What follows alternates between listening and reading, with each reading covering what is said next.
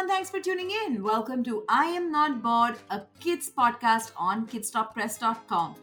I am going to share some very interesting facts that I know you have been wondering about but never got an answer for.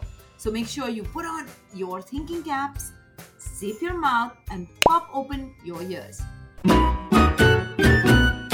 Kids, I am sure all of us love our country, but did you know that our flag didn't always look the same? Whoa! Now that's got you scratching your head, isn't it? I'm going to share facts that are going to blow your mind. But first, let me tell you why flags are so important.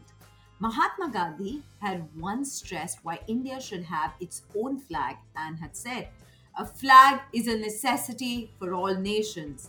Millions have died for it. It will be necessary for all us Indian Muslims, Christians, Jews, Parsis, and all others to whom India is their home to recognize a common flag to live and to die for." We wouldn't even think of a life without a flag, wouldn't we? Also, if you love Bapu and want to know some really amazing fun facts about him, and of course, some great values that I think you can learn from him too, don't forget to check it out on the kidstoppress.com podcast. Going back, a nation's flag is a symbol of its freedom. The present form of the Indian national flag was adopted a few days before the country gained its independence from the British rule on August 15, 1947. The decision was made during the meeting of the Constituent Assembly held in July 1947. The Indian national flag has gone through so many changes before arriving at what it is today. The first unofficial flag of India was hoisted on August 7, 1906 in the Parsi Bagan Square in Kolkata. It featured 3 horizontal stripes of red, yellow and green. You heard it right, red and yellow. The red signified the freedom struggle and yellow was a symbol of victory. Doesn't it surprise you? It had something written as well. It had the words Bande Mataram in Bengali written on it. Also, the flag also contained a figure of Vajra, the weapon of god Indra, and a white lotus in the middle. The Vajra is a symbol of strength and the lotus depicts purity. While we talk, are you able to visualize it? You won't think we had only one variation. You're wrong. The second flag was hoisted in Paris by Madame Kama and her band of exiled revolutionaries in 1907. It was the first time the Indian flag was hoisted in foreign land. That must have given everyone goosebumps, doesn't it? It was very similar to the first flag. However, the lotus was replaced by the stars. They denoted the Saptarshi. Moving on, the third flag was hoisted by Dr. Annie Besant and Lokmanya Tilak in 1970. This version of the flag was very different from the first two. It featured red and green horizontal stripes, 7 stars in the Saptarshi configuration, the Union Jack, and a white crescent and star.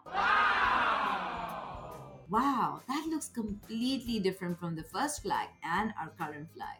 It's hard even to imagine this, right? However, the masses didn't seem to love this design.